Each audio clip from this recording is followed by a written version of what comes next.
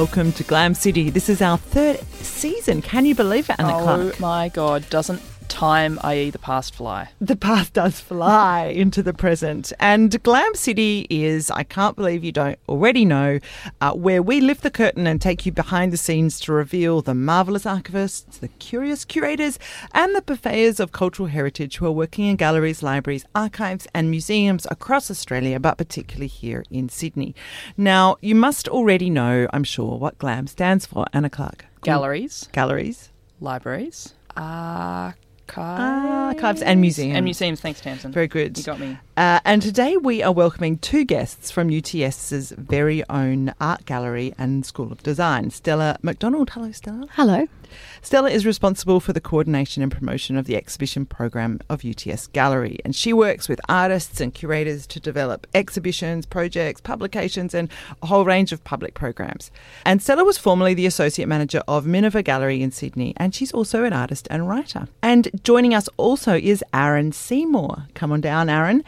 He is a designer and lecturer in the School of Design at UTS and has designed audience experiences for a whole range of galleries, including the Australian War Memorial, the National Museum of Australia and a bunch of others. So what I want to know is, maybe you first, Stella, how did you come to UTS Art? Oh, a very long and painful journey through the arts. No, I trained as an artist at UNSW and did my master's there in time-based art.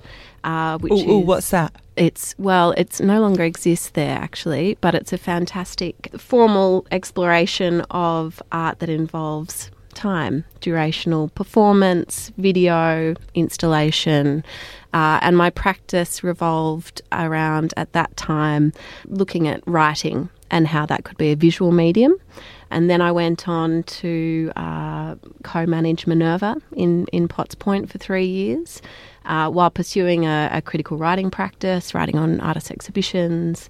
And then I was teaching at the National Art School and UNSW, and then headed over to UTS to be the assistant curator here. So why do universities need art galleries? This is a question that we're always asking ourselves and being asked.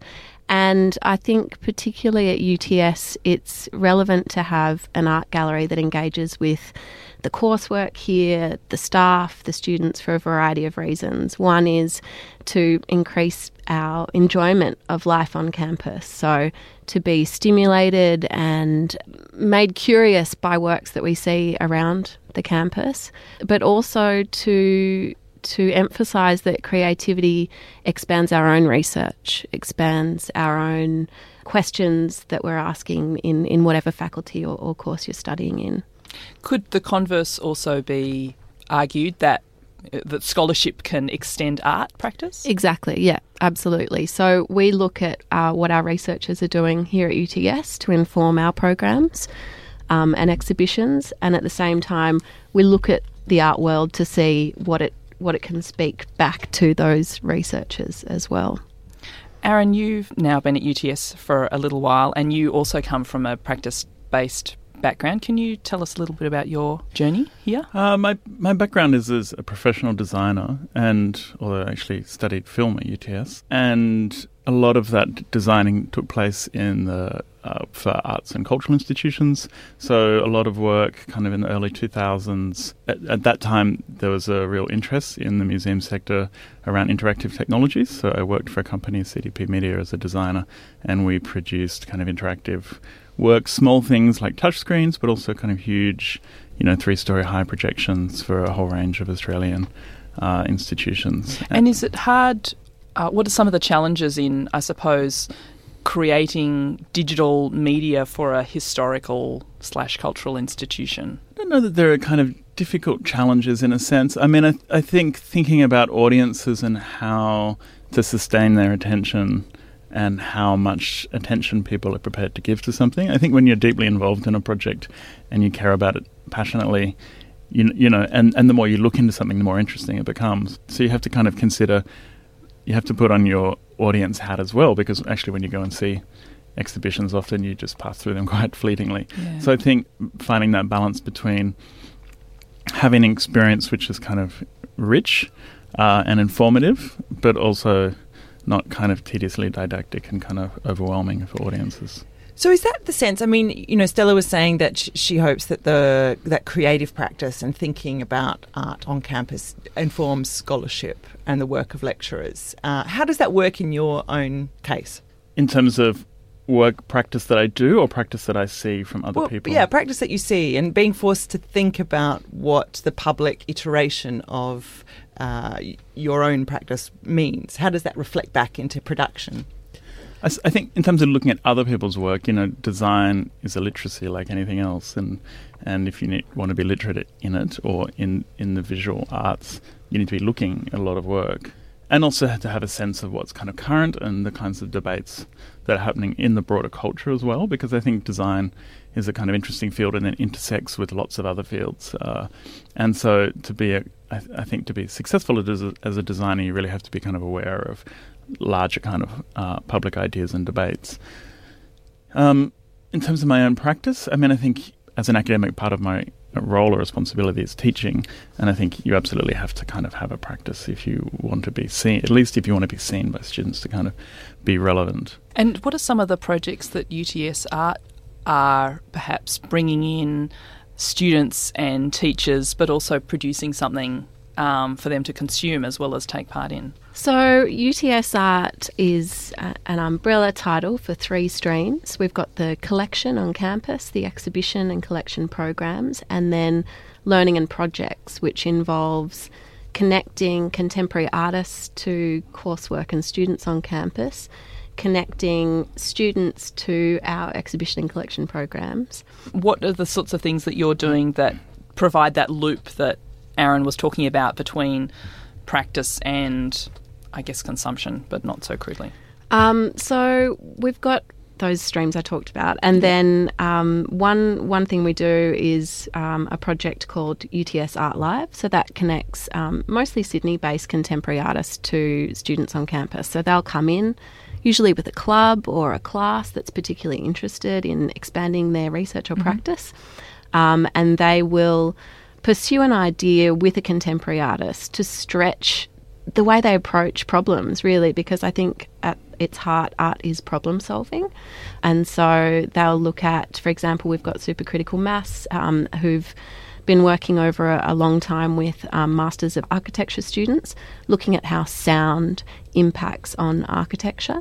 So those students will take that information back to their coursework, and the artists take the student input back to their own practice. And we hope that we get 2 outcomes. We get students' work informed by artistic practice, and we get more critical works of art looking at how we live and work. There's a Supercritical Maths coming up in a couple of days, isn't there?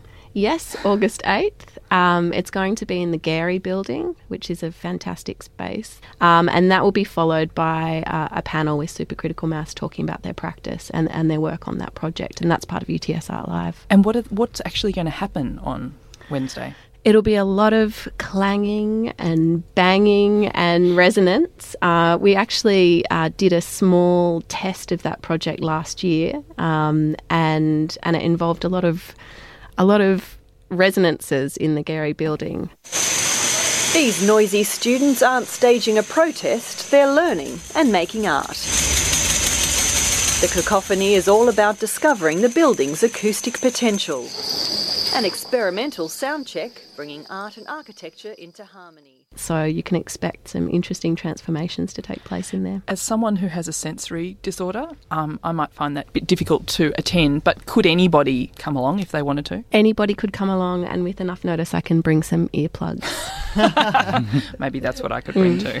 One of the things I noticed when I came to UTS, well, it's pretty damn obvious, is that it's this campus of tall buildings, and it doesn't have heaps of public spaces seemingly public spaces. Seemingly, yeah, that's exactly right. Like you need to enter into the buildings and travel up to a floor or navigate through some circuitous staircase. And that's true of the Gary building too. And it's perhaps one of the wonderful things about the Gary building is that you come upon it rather than it sort of lurking, standing out on the skyline. And this is a very long-winded way of asking, one, where is the UTS Art Gallery? But two, how do you see it as a public space in the context of the campus and the particular nature of the campus? So UTS Gallery is on level 4 of 702 Harris Street. It is a pretty small gallery, and I'll get specific, it has movable walls. So I often find that people who've been once come again and don't remember the space in the same way. It's a very changeable space. But I know that as a team we consider the gallery to be more than the 4 walls. And what I love about this job is that we have a whole campus to play with and open up to the public. And I know that the public don't know that they can come in and enter at different levels. So they could come into the Gehry building and encounter or be invited to encounter the Supercritical Mass performance. But by the same token, they could go up to level 6 of the tower and see the Warrabarranura Indigenous Garden, which is one of our projects with Jumbana Indigenous Research Institute as well. So hang on, there's a garden on level 6 of the tower? There that is anybody could go to? That anybody could go to, and it's filled with plants that are native to the Sydney Basin area. So they're medicinal and therapeutic plants. There's plants there that can treat a cough or a cold. There's plants there that can treat a venereal disease. They all have significance to the, Indigenous people of this area. There's one flannel flower that apparently if you collect the dew from it before dawn, it cures intolerable grief. It's an incredible garden. So it's been curated, but in a collaboration with Jumbana. Yeah, with Jumbana, with Alice McAuliffe, who's our Learning and Projects Manager, and Auntie Fran Bodkin, who's an Indigenous elder and botanist. So it's an incredible space. So perhaps the challenge then, given that I didn't know of its existence, is, how do you meet that challenge of getting the word out to people? So we have our mailing list, we have social media, we have our network, and the challenge is always to expand that network, and with every project we do. So... You're listening to Glam City on 2SER 107.3. To download this show, head to 2SER.com or your favourite podcast app and look for Glam City. This is a show made by the Australian Centre for Public History at UTS with support from 2SER. And if you're listening on Apple iTunes, don't forget to leave us a rating and a review. It really helps other people find us. And while you're there, you might also like to search for History Lab, which is a fabulous investigative history podcast also brought to you by 2SER and the Australian Centre for Public History.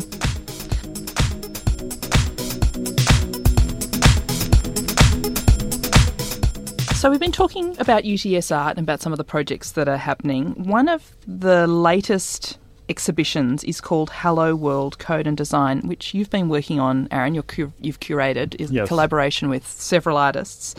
And the exhibition Hello World Code and Design examines the role of code in contemporary design, considering the ways in which designers are integrating computation into their practice.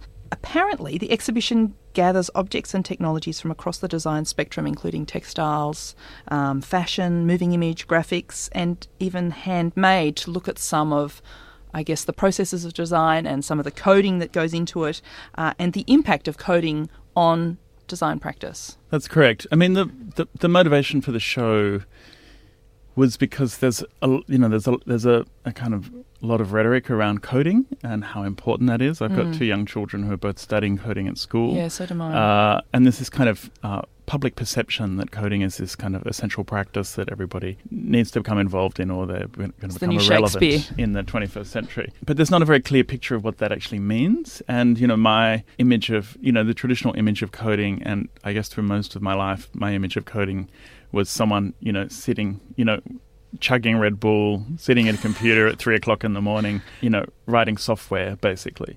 And I think that notion of coding is really shifting, and I think that notion of computation is really shifting. We have computation increasingly distributed in all kinds of objects, obviously in our phones and in our pockets, but, in smart devices, and through the Internet of Things, increasingly everyday objects are going to be, smart. I hate to use that term, but at least coded in some way.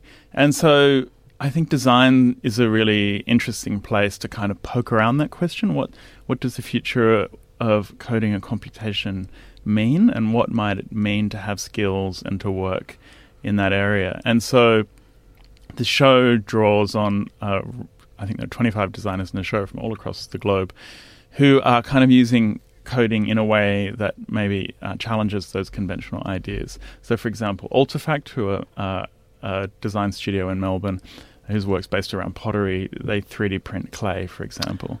So they do these, beautiful 3D printed kind of artifacts, and their work is very technological on the one hand, but also very kind of artisanal on the other hand.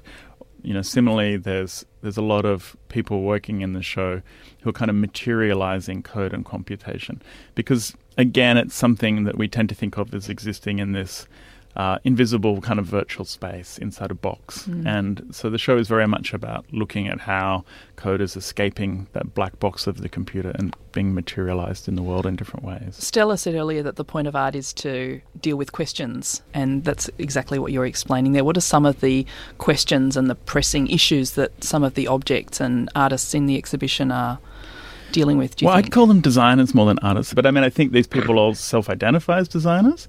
And they're, I guess the conventional line is an artist is someone who's making work that's kind of purely about expression, self-expression or conceptual expression, where a designer is tending to make something that has some kind of utilitarian value. So in that way, a piece of pottery I would call design because it has a kind of utilitarian function, even if it ends up being displayed in an art gallery and it's aesthetically beautiful. And do you think it's still answering the same questions that Stella mentioned, or is it doing something different because of that utility? I think it's doing something different, and I think design is interesting because, and one of the things the show tries to do is situate the work in a kind of larger social and political and economic and environmental kind of context, because I think I think design is incredibly powerful, and we hear a lot about how artists kind of change society and culture, but I actually think design does to an extraordinary degree in all kinds of unseen ways. If you think of the great transformations in the 20th century, if you think about something as disposable as Cosmopolitan magazine and how that shifted conventional ideas or popular ideas around sexuality, around what it means to be a contemporary woman, all those kind of things. If we think about the iPhone and the way that's completely transformed the way people kind of communicate, relate to each other, live their lives.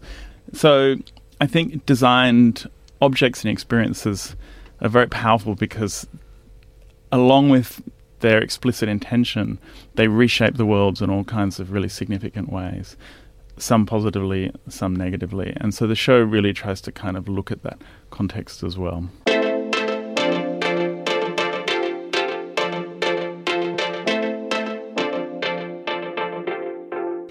You were mentioning just now that you've got 25 designers from all over the world, which seems an act of administrative and imaginative, a serious achievement. How did you go about curating that team and finding them and getting them to agree to send their stuff here and ensuring that stuff? Some of the work I was familiar with. Actually, it wasn't as difficult as you might think. Some of the work could be sent to us digitally and was manufactured in Australia. So a certain amount of the work is 3D printed, and some of that we 3D printed at UTS.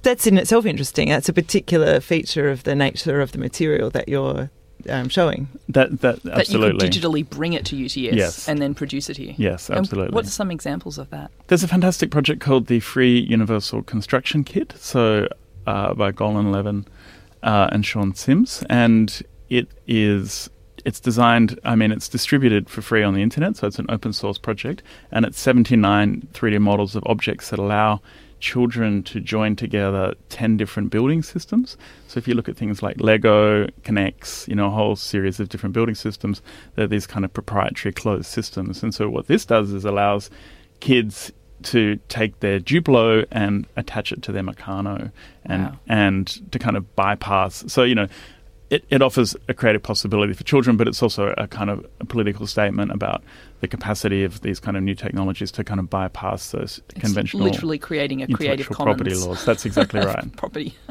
Hey kids, ever wanted to connect your Legos and Tinker Toys? How about your Duplos, Bristle Blocks, and Lincoln Logs? Now you can, and much more with the Free Universal Construction Kit. The Free Universal Construction Kit and the special Universal Adapter Brick allow you to combine all your old playsets to create something new. Think outside the box with this amazing collection of adapters. Connect toys which previously couldn't fit together. Create strange new hybrids, monsters, and mashups. Imagine an endless world of designs. The Free Universal Construction Kit is available on thinkfirst.com. Some assembly required. Some of the work I just knew from, I don't know, being aware, having seen it previously. Some of it, I did a lot of Googling. Research. Research, that's right. And then it's also about having a sense of what you're trying to communicate in the show, how the pieces might work together, trying not to have pieces that replicate or say the same thing, but perhaps present different ideas. I mean, the show's trying to cover a lot of ground conceptually, I think. Rather than being a very kind of specific and narrow show, it's trying to provide a kind of overview of this kind of shifting terrain. And Stella, were there any particular challenges in staging this exhibition and mounting it that arise from the nature of these objects? Yes, there were. And when Aaron was talking about the Free Universal Constructor Kit, I was prompted to think about the Liberator, which is an object. I'm used to saying work. It's an object, a product in the show that is similarly, distributed on Creative Commons license. Is that correct? It's freely distributed. Freely distributed. It's a gun. So it's sort of the opposite of the Free Universal Constructor Kit in that it's allowing you to print, fabricate weapons in the privacy and comfort of your own home. And so that object comes with its own particular challenges in that, according to Australian law, downloading the file, you can be jailed for 14 years. So we spent quite a while dancing around how to present that object, and interestingly realising that that challenge was its message. And so Aaron pulled together an animation of the gun which solved it and allowed us to show it. And it's wonderful when objects present those kind of walls. And so you have an animation of the object rather than the object itself. Yeah. Yeah. I like the idea, by the way, of objects presenting walls, but there's a conceptual problem in that too, isn't there? The interesting thing about that work and some of the work is actually the work itself is the 3D file. It's not the printed object. Right. The Defence Distributed produced a 3D file that people could print at home, and each iteration of that someone prints, I guess, is a kind of physical manifestation of that. But I would say that the work itself is the kind of 3D file.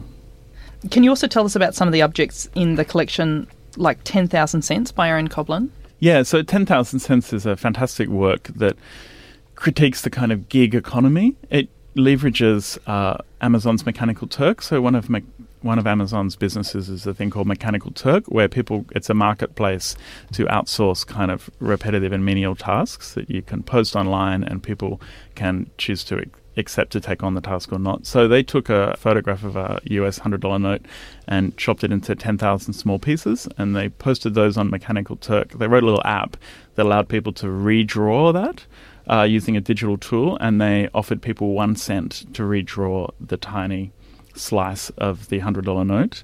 So people from 52 countries took on that task and were paid 1 cent.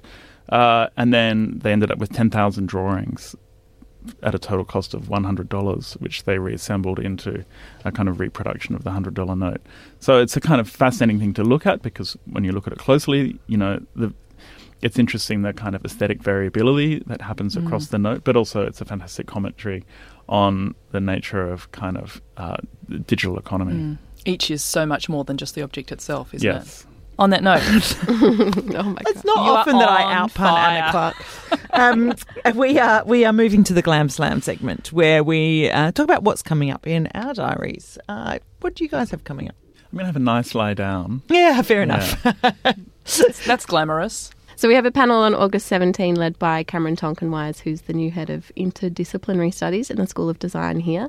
That's going to be teasing out some of the ideas and problems in the exhibition. That's open to the public and a free event. And then on Saturday, August 25th, Aaron will be doing 2 curators' talks at 12 p.m. and 2 p.m. With a nap in between. With a little nap and a snack in between. And then we have the Supercritical Mass performance on August 8th. And you guys have a very full glam diary. We do. One of the things I'm really excited about actually with the exhibition is we're running a series of workshops for school groups. So 5 different school groups. Some are groups of girls who are interested in STEM, science, technology, engineering and maths. And also a range of kids from kind of lower socioeconomic backgrounds who are going to come in to Protospace, which is our amazing new digital fabrication workshop underground below the Alumni Green at UTS. And they're going to learn to 3D model and 3D print some objects. Cool. Well, what about you, Anna? I reckon I'm hoping to go to the Professional Historians Association conference, which is at the end of August, but it coincides with some leave I'm taking, so I'm not sure if I can make that. But if I can't make that, everyone should try and get along who's interested in history or does history for their work. I'm definitely want to go and see the John Mulwinjala exhibition at MCA, I Am the Old and the New. He's an artist from West Arnhem Land in Northern Territory, and that looks really interesting as well. And the Archibald's on too. Oh, yeah. Cool. At the Art Gallery in New South Wales. How about you? Yeah, I thought I'd head along to the Art Gallery of New South Wales and look at the faces of Australia, see whether I agree with the people's choice, put my vote in. But that brings us to the end of Glam City for today. So if you'd like to hear more from us, head to the 2SER website, which is at 2ser.com. And, of course, you can also probably head to the UTS Art Gallery workshop, which is art.uts.edu.au. Brilliant. And you can also hit us up on Twitter. Are you a tweeterer? Yes, we're tweeting UTS Art. UTS Art? And UTS Art on Instagram as well. Ooh, of course, Insta Life. That's ones to follow. I'm at Cap and Gown, and Anna Clark is at Anna Hope Clark. This podcast is made by the Australian Centre for Public History with the wonderful support of 2SER 107.3. So if you want to get in touch, shoot us an email at glamcity@2ser.com. And thanks again to Stella McDonald and Aaron Seymour for being our guests today. Thank you. Thank you. Glam out. Glam out.